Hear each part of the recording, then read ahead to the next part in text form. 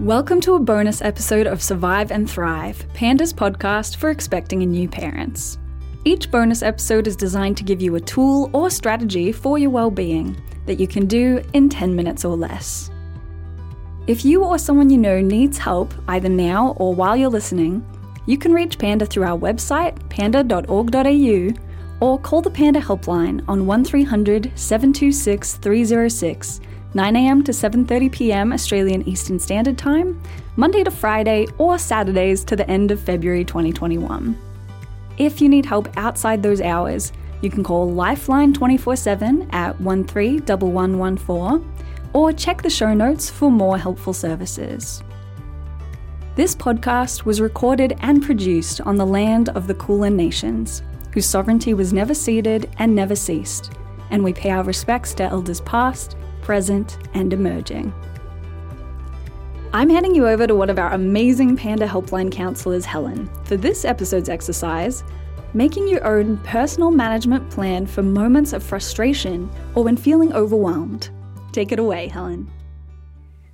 Wouldn't it be great if we could love every part of caring for our babies? The crying, the sleepless nights. In reality, that just doesn't happen, however. We might be parents, but we're still human. And when humans are sleep-deprived, stressed or overwhelmed, strong emotions can bubble to the surface as fast as your baby can wake after finally going off to sleep. It's an act of self-compassion to expect humanity of ourselves, to expect the unpredictable 0 to 100 emotional intensity surge from time to time, to accept that this doesn't mean we're failing in any way as parents, and to plan for how we'll manage it when it happens. Be curious about what situations make you most vulnerable to becoming overwhelmed or frustrated. When are you most tired during the day, night, week? When do you feel the most unsupported, the most stretched, the most insecure or judged? What factors relating to your baby do you find triggering? Growth spurts, changes to routine, feeding time, settling?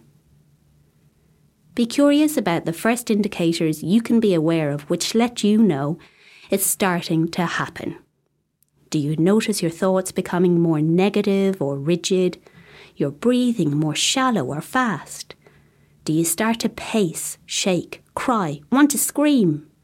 Do you think of your baby more negatively, as difficult, clingy, troublesome, acting up? These are some examples, but we all have our own unique set of indicators.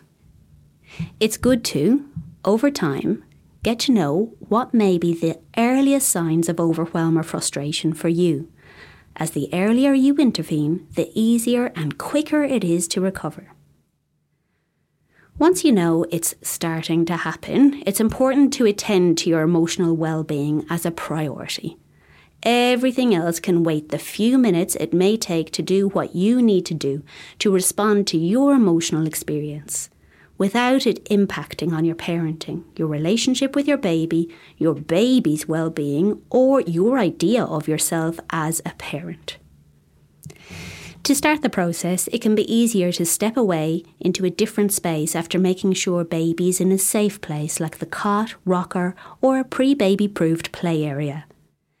Even if baby is unsettled and crying, it's okay and safe to leave them briefly for this important work. In fact, the chances of settling baby will be greatly increased when you return to them feeling more settled in yourself. When you're leaving, you can say, "I'll be back soon," or something like that, to offer some important reassurance.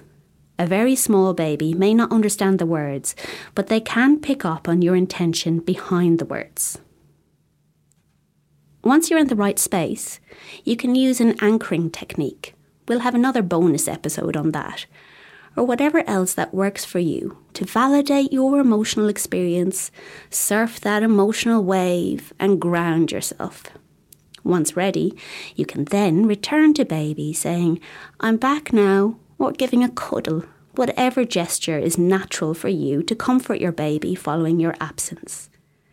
You may still feel remnants of that emotional wave ebbing away, but you'll have supported yourself to get on with the parenting job the way you want to. For now, and now is all we have.